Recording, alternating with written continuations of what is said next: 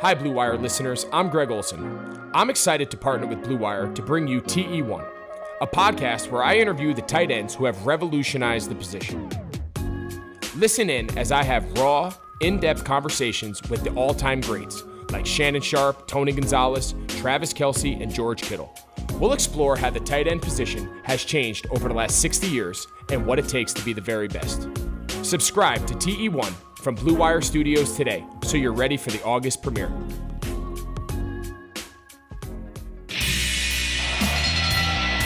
Ladies and gentlemen, it is now time! Oh, no. Oh, yeah! I finished these fights. Give me a hell yeah! Top Rope Nation. Learn to love it. It's the best thing going today.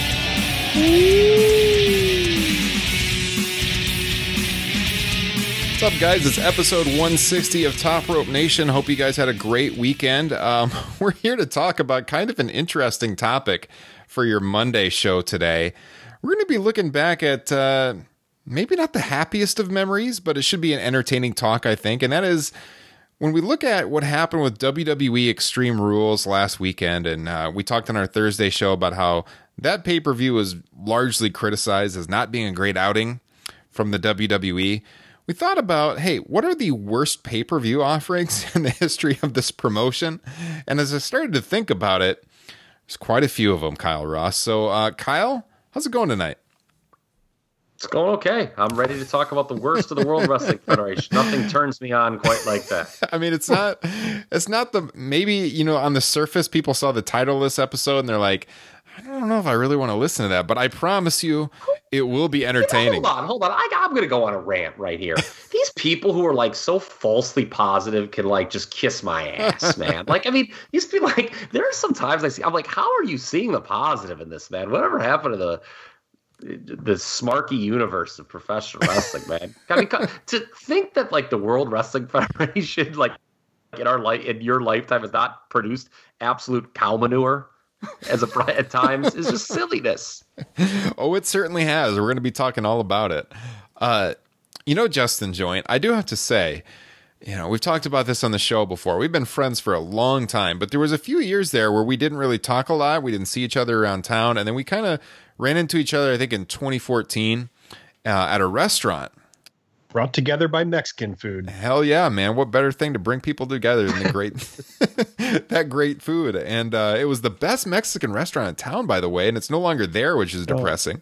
Yeah. But we just by chance ran into each other, I think in the spring of 2014, and or maybe it's winter, I can't remember for sure, but we started like hanging out and going out for beers again and reconnecting and talking pro wrestling. And at that point in time, you were a very positive fan, I remember. You didn't really want to criticize too much. You were just in it for the fun.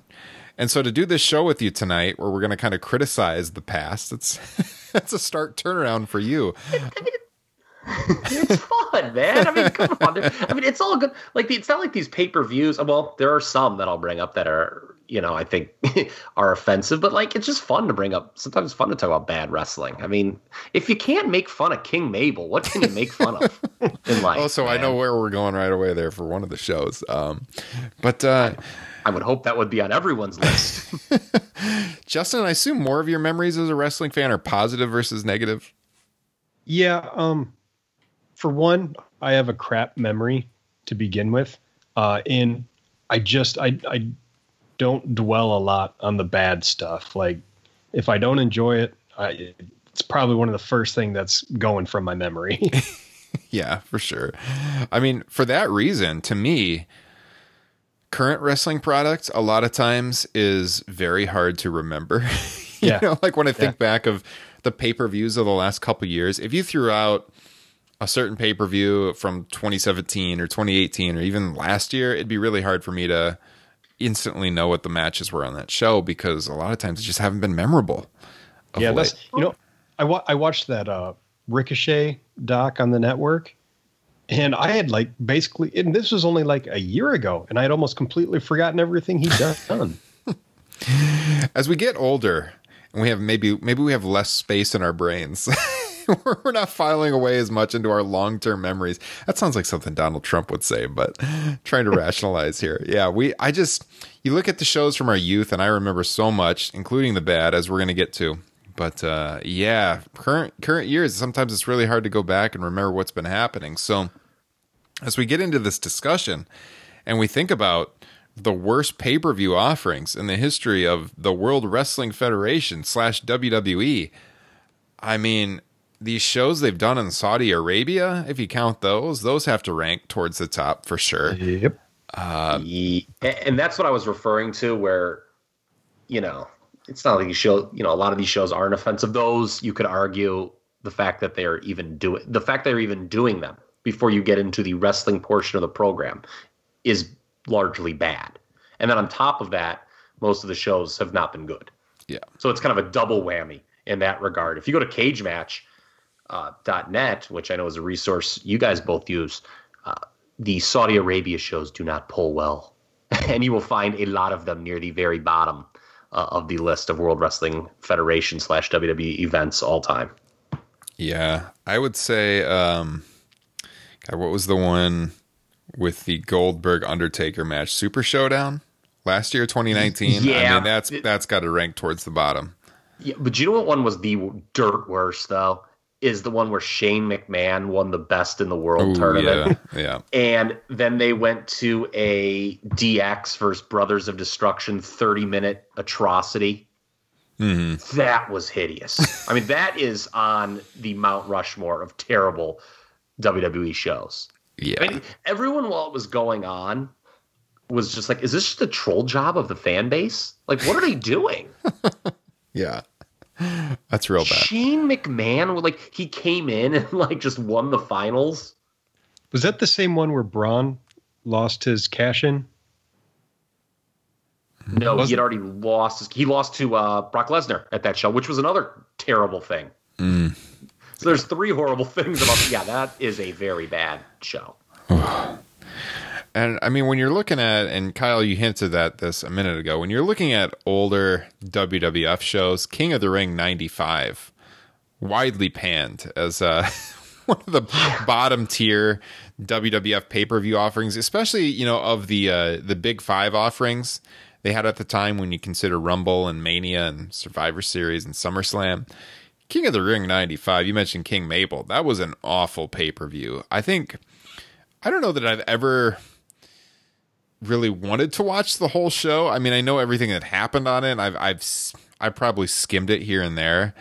I think the first match I ever saw from that show was it was on the WWF. I think it was Amazing Matches Coliseum video I had in 96 or 97. Yeah, and it had the Bret Hart Jerry Lawler Kiss My Foot match, which I guess was somewhat entertaining. And honestly, when you look at the card of that show, probably easily the most memorable thing that happened on that show. It is, if you look at it on Cage Match, which I have it up on my computer right now, every single match says not recommended yet, where it would say a rating. Every single match on the show. It doesn't have the overall 1 through 10 rating for this event is a 1.34 average from the Cage Match audience. You're looking at Savio Vega and IRS, Savio Vega and Yokozuna, the Roadie, which is Road Dogg, and Bob Holly. Oh boy, did the Road Dogg have some bad political comments on Facebook.com last week. Kama, who is the Godfather, against Shawn Michaels, a time limit draw. Mabel and the Undertaker, Savio Vega and the Roadie, the Bret Hart Lawler match I mentioned. Mabel and Savio Vega in the King of the Ring finals, which I guess doesn't really hold up well to if you look back at King of the Ring 93, which we did the Top Rope Nation Classic show on Patreon. Now that was a hell of a King of the Ring show with Bret Hart and Bam Bam Bigelow in the finals. You compare that to Mabel and Savio Vega, this one really doesn't hold up as well. And then the main event of the show, Bam Bam and Diesel against the $1 million corporation of Sid and Tatanka. Guys, yes. Keep this one buried on the WWE Network. It's not great. Yes, remember, Tatanka did what his ancestors should have done all those years ago. He took the money. Oh my God. That was his own words. I'm not making some inappropriate joke. So he bad. said that when he sold out at SummerSlam 94. You So heel bad. Tatanka in a main event position. So here's the thing with this show. It's not just a 3-hour snooze fest resulting in Mabel becoming the king of the ring. Remember, it also then sets up the main event of what is arguably the worst SummerSlam, or it would be on the short list for the worst SummerSlam. When I evaluate a pay-per-view, it's not just all about ring work. For me, that's like one of 4 components. It's booking, it's build, it's, setting up, kind of like the future of the company, or is there like any historical or future significance in that regard? And this, a show like King of the Ring 95 just doesn't check any of those boxes. It's 0 for 4. Everyone thought going in that Shawn was going to win. And then he gets out. He's one and done in the tournament. Like, you said it was a 15-minute draw. It's like with Kama, right? Yeah. You said, yeah. And then Brett and Lawler, it was the magic of 93 was gone by that point. It felt like Brett was just kind of being shoved off into his own universe during that period while the Clique had their way in the promotion. And the promotion as a whole suffered for it. Mm-hmm. Just a terrible show. And the Philly crowd was just unmerciful in its hatred of it. So, yeah, I think as far as big 5 pay-per-views go, you could make your case that's the worst one. Because as bad as like WrestleMania 9 is, it's still a WrestleMania. Mm. And there's just been there's been many shows worse than WrestleMania 9 in the history of the company. I don't know what the worst Survivor Series is offhand or worst Royal Rumble, but there's a certain, because those shows are positioned as big most of the time, they're going to be better than, say, King of the Ring 95, or I think the other one people would point to is December to Dismember. Mm. The atrocity. 06. Masquerading as an ECW pay-per-view. That's another one I would put on the list. Yeah.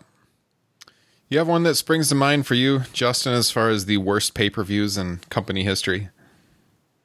For me, it really, it's really the only pay-per-view itself that I care about is WrestleMania.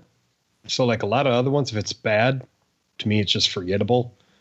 So, yeah, any of the bad WrestleManias, I don't think I've ever been more disappointed compared to how excited I was going in than WrestleMania 2000. I don't know why I was excited going into that. If you take a look at the card, was hot. Yeah, that's all it was the product was hot. But yeah, I just remember I scrounged up the money. I got a bunch of buddies together and watched that, and definitely got the feeling at some point where my buddies were like, "Why do you watch this?"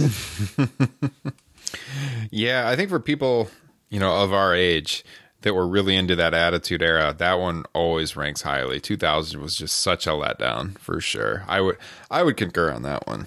And then the fact that they had this huge stadium, this is supposed to be the biggest WrestleMania.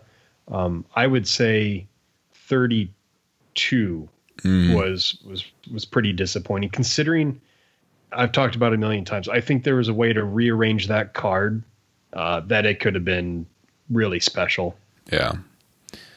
When you look at the rankings on Cage Match as it relates to WrestleMania, I was a little bit surprised. I guess it looks like they have WrestleMania 2 broken down based on location. But the lower WrestleMania 2 they have is the matches that happen in Uniondale, New York. But I mean, overall, I cannot rank WrestleMania 2 below WrestleMania 11. WrestleMania 11 is just such a downer of a show, especially when you think of the people that they had in the promotion at the time and how they could have reworked that show, as Kyle did on a previous edition of Top Rope Nation, made WrestleMania 11 so much better than what it actually was, Kyle. I've always been amused how much you guys like that. Like, I'm still not sure the show would work, but it was better. For the listeners that didn't hear it, I mean, what do you recall just offhand what you had as the main matches if you would have rebooked that show? I'll look up right now what episode that was. It was a Luger Bret Hart title match with Luger going in as the champion. I would have had him turn heel and be the quote-unquote crown jewel of DiBiase's corporation. And then I had Diesel and LT teaming up against Shawn and Sid. That's right. It was a tag match. Yeah. And Undertaker working Bigelow. Mm-hmm.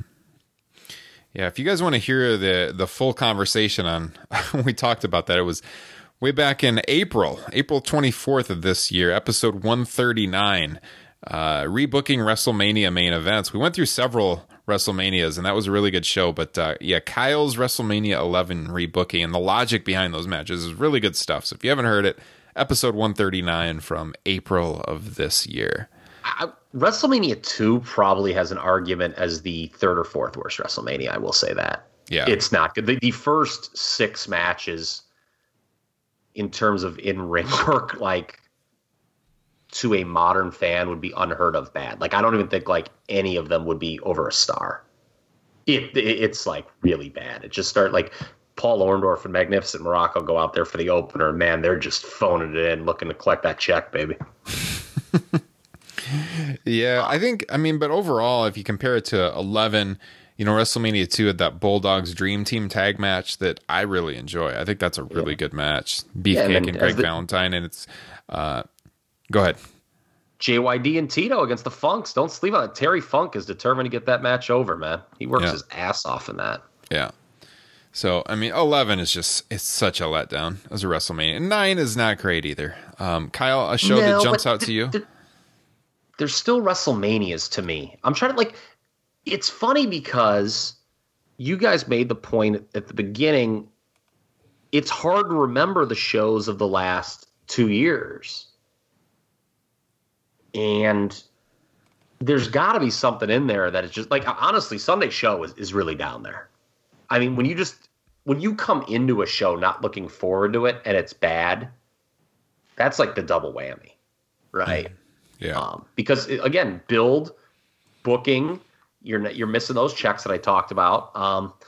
The issue is, though, that kind of saves, I shouldn't say it's an issue, it's actually what saves a lot of these modern WWE shows is the in-ring component, right? Because you're not looking forward to these shows. The booking stinks. Doesn't really mean anything. But you watch it in a vacuum, you're like, yeah, this one match was kind of good.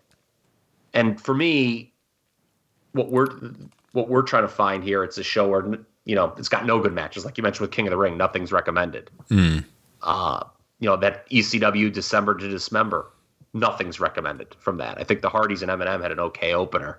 But from there, you're like talking Kevin Thorne is on that thing. There are some dogs, baby. Well, one that if you look at the history of the In Your House events, a lot of those would have like one really strong match, then a whole lot of filler for the other 2 hours of the show.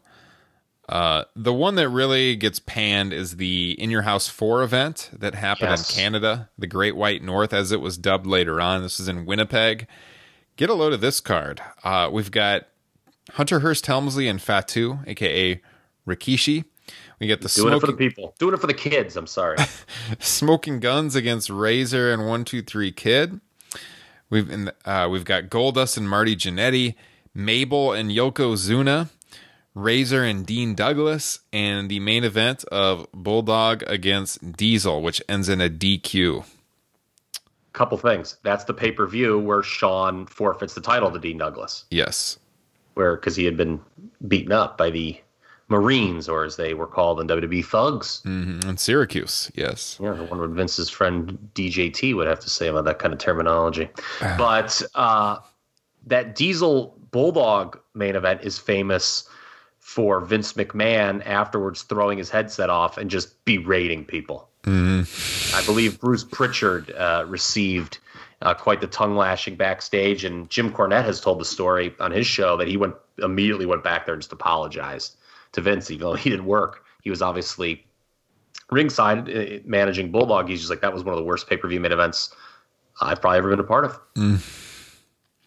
It was just awful, and it basically signaled the end of Nash's run on top, which was a move that was long overdue. Yeah. And, for different reasons, much different reasons, Over the Edge 99 cannot be looked at as a great pay-per-view because of what happened with Owen, obviously, and then nobody really wanted to work that show when they continued on. And so a whole different set of circumstances there. But that goes to the not fun to talk about almost, even along the same lines, and probably even worse than the Super Showdown stuff. I'm doing a show with our friend Zach Haydorn of Pro Wrestling Torch later this week, and I'll be on his show on the VIP section on the Torch, and we're looking at Steve Austin's 1999 WWF pay-per-view run. And so what I've had to do is go back and watch all of Austin's 1999 pay-per-view matches. And I got to tell you, this one I'm saving for the end. To watch his match from that show, not going to be a pleasant experience. I don't think I have turned on Over the Edge 99 since it happened. I don't know if either of you have, but it's just one I've never been able to go back and watch, and not one that I really want to watch, but I'm going to do the historical research for this podcast that we're going to be doing later this week. But yeah, that's Kyle. Have you ever gone back and watched any of that show? No. Yeah, it's crazy they did a title change. I know. End of that thing. Yeah, and it's, and when Austin wins it back, it does the biggest number in the history of Raw. Mm-hmm. So, I mean, for different reasons, that's in the history of the worst WWE pay-per-views. That has to be up there for sure too. Any others you guys wanted to throw out there for discussion's sake? What do we think of Tuesday night in Texas? Oh, that Savage Jake angle saves it. Oh, okay. From this list, it was a really stupid idea. To be honest with you, Survivor Series 91 is a worse pay-per-view than this Tuesday in Texas, because people can, if they've never seen that show, you can go on the network and watch right now. Almost instantly, meaning the company makes you feel like an asshole for ordering Survivor Series 91, because they immediately start promoting the show that's going to happen a couple days later. And then they set up the show over the course of the 3 hours. They basically set up this Tuesday in Texas with the Hogan Undertaker finish. Tunney says, okay, well, Randy Savage can't work this show, but I've sanctioned him to make his return this Tuesday in San Antonio. So, yeah, I mean, it's Survivor Series 91 is, earlier I said I don't know what the worst Survivor Series. That's probably on the short list. That is a really hideous card. Yeah. At least from the early Survivor Series, some of those, the more recent ones kind of run together for me. Didn't they was that Survivor Series or Armageddon where they were promoting that Jeff Hardy had overdosed? Remember that? Ooh. Atrocity. It was 08, I want to say. That's one I blocked out of my memory. Survivor Series or an Armageddon. But .com ran a story that Jeff Hardy had been found unresponsive. Yeah, that's bad. I've definitely, that's when I don't remember which pay-per-view it was, but yeah, that's one I tried to block out of my memory, I think. It was the Survivor Series in Boston, whatever year that was. I can't remember if it was 07 or 08. Yeah, makes sense. I'm drawing a blank. That was, I know it won worst major show on The Observer that year. Huh. Okay. All right. Well, we're going to hit a couple other topics before we get out of here today. But before we do, we want to throw a shout out to our friends over at betonline.ag. Sports are coming back, and so are your chances to bet on your favorite teams and events. Major League Baseball is finally kicking off, and there's no better place to start wagering than our exclusive partners, BetOnline. Check out all the odds, futures, and props to bet on, all available 24/7. On the entertainment side, Floyd Money Mayweather joins the BetOnline team to bring you a brand new segment, The Ice is Right. Floyd talks about all his jewelry and gives you the chance to bet on the cost of his bling to win some great prizes. Visit betonline.ag for all your odds and up-to-date sports news. Remember to use promo code BLUEWIRE to receive your new welcome bonus. That's promo code BLUEWIRE. BetOnline, your online wagering experts.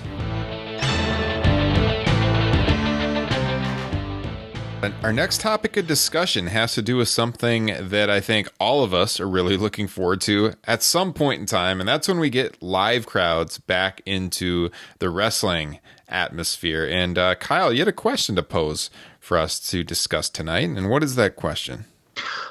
Okay, so I saw some back and forth about this on Twitter.com last week. It would have been a few days ago, and it's just how much is the eventual return of live crowds going to benefit WWE programming? I think as you said, Ryan, so eloquently, we're all looking forward to this. WWE is certainly looking forward to it. Wrestling is made to be done in front of a live crowd. But if you watch this WWE programming, suffice to say, if you put this product in front of a live crowd, you are not curing all that ails this promotion. Right? Yeah. I mean, it's not a good product. And that's the thing. I mean, obviously, not being in front of a live audience hurts. There's no disputing that. But the idea that, hey, if this was in front of a crowd, it would be so good. Come on, man. Mm-hmm. And go ahead, because I was going to bring up these tweets that I saw, and I thought were very interesting and made for a good topic. Well, I was going to throw it to Mr. Joint and what his opinion is on WWE. Do you think this will help the WWE product, or do you think it just doesn't matter? I mean, yeah, their issues are much deeper than getting a live crowd back. I mean, you could, it's like saying watch a movie in a theater and it's going to be better. I mean, if it's a shit movie, it's a shit movie. There's, watching it with other people isn't going to change anything. Yeah. I think, what's interesting about this is if you were to pose this question to me back in March, or maybe said, who's going to be hurt more, I would have instantly said AEW, because that promotion felt like they had so much momentum. I think coming out of Revolution, and their weekly television had been great. And spoiler alert, it has still been great.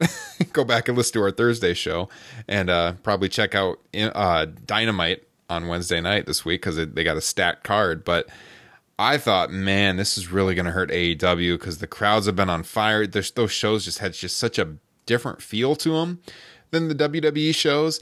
And I would have thought that WWE, because of their expertise in production, and they got great video editors, and just bells and whistles, I would have thought that they could kind of work their way around succeeding through the pandemic, and AEW was going to be screwed. But as it turns out, AEW's done a great job, and their shows without a live crowd have just had a great atmosphere about them. They've been way more exciting to watch. And WWE shows, as you guys said, the creative has been terrible.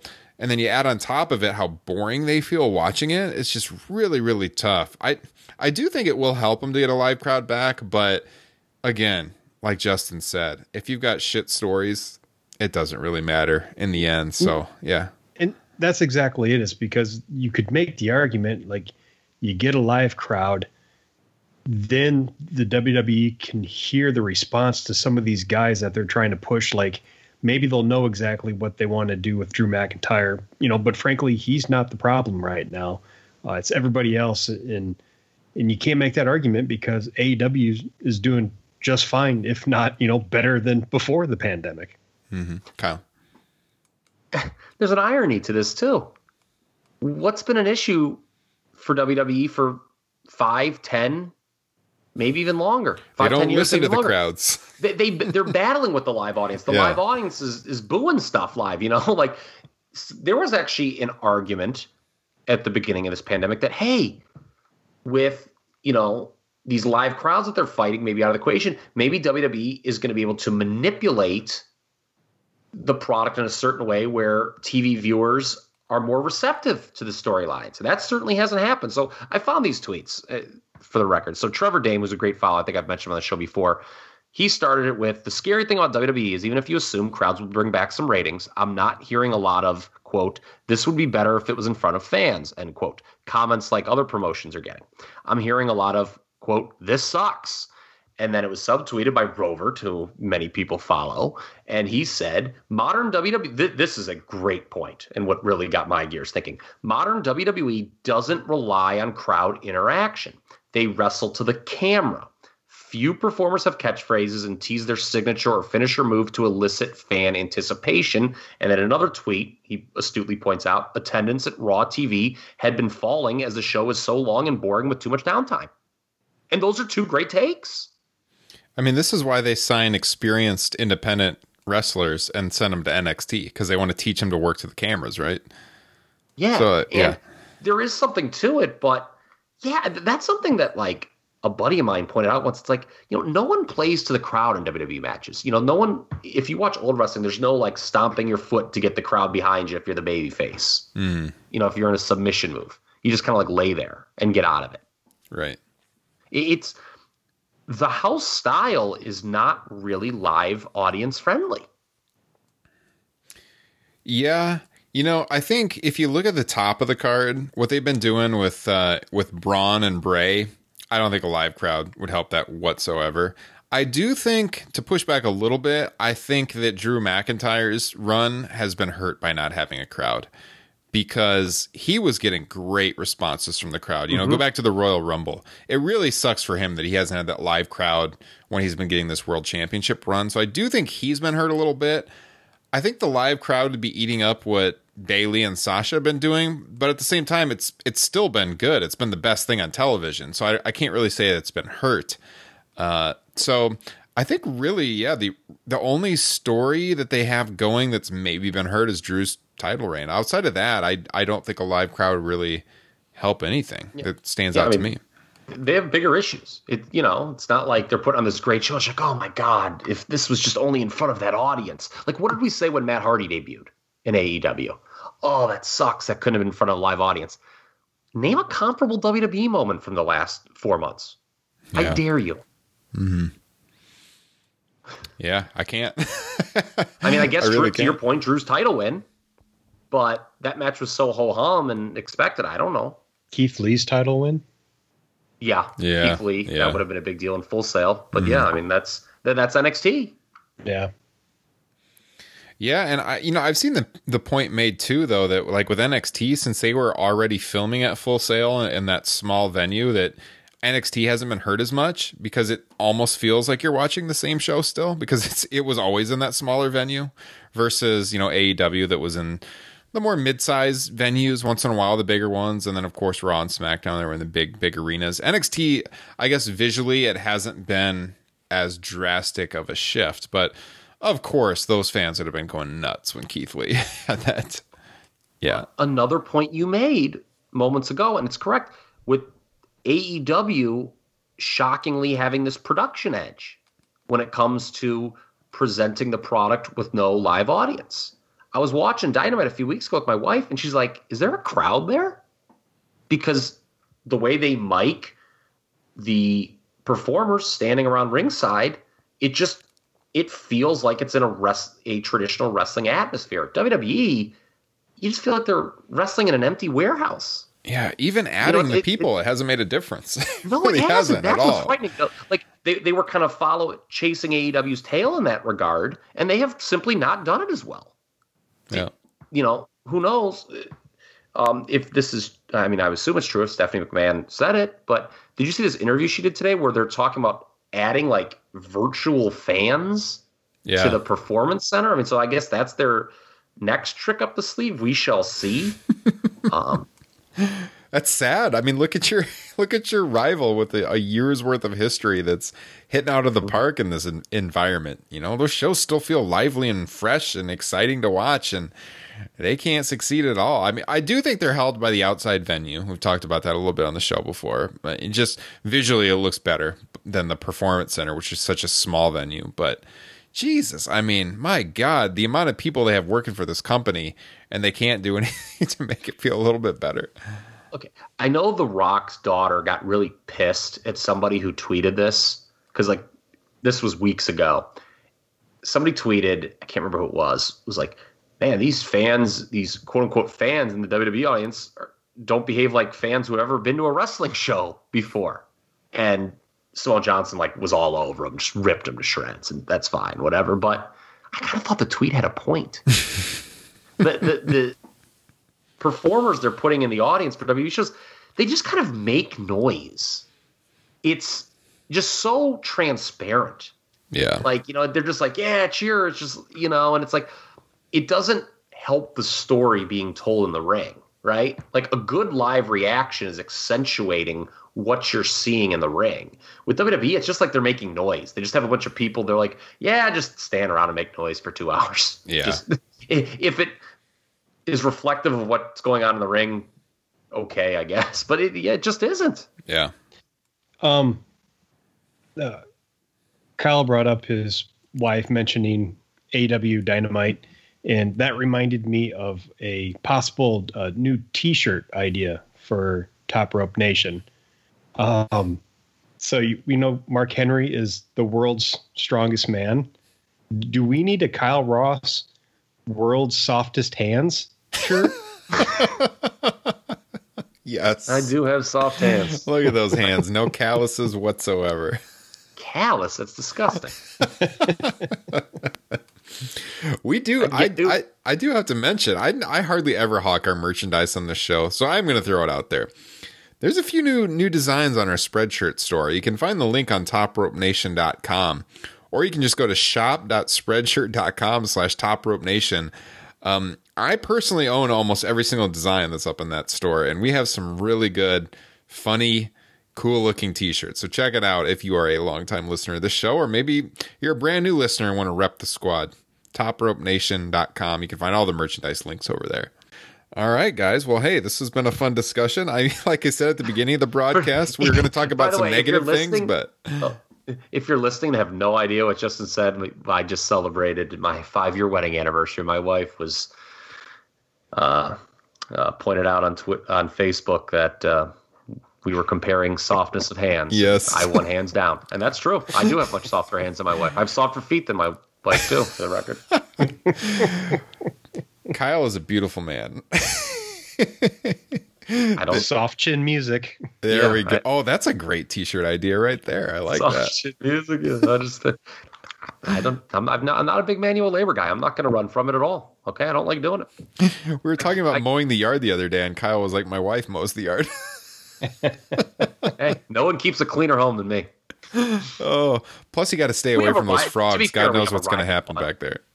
We have a riding lawnmower, to be fair. So, oh well, there you go. I'm like having her like just push something across like acres of land. Yeah, trim the land on the homestead. Yeah. To be honest with you, if we did have a push lawnmower, I still would make her do it, but that's okay. What a heel. Always a heel. Always working the crowd. All right, guys. Well, hey, we're going to be back on Thursday morning. We'll be back on Thursday morning as always. You can find the show at Top Rope Nation on Twitter and Instagram.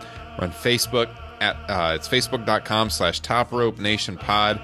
By the way, subscribe on YouTube, youtube.com/Top Rope Nation. We've been posting more content over there lately as well. And then patreon.com/Top Rope Nation. You got a few days left to sign up and get yourself a Top Rope Nation t-shirt and all of our bonus content, the exclusive podcast you can only find on Patreon for just $5. Check it out, patreon.com/Top Rope Nation. So with that said, I'm Ryan Drosty here for Kyle Ross and Justin Joint. Catch you guys on Thursday morning. He's a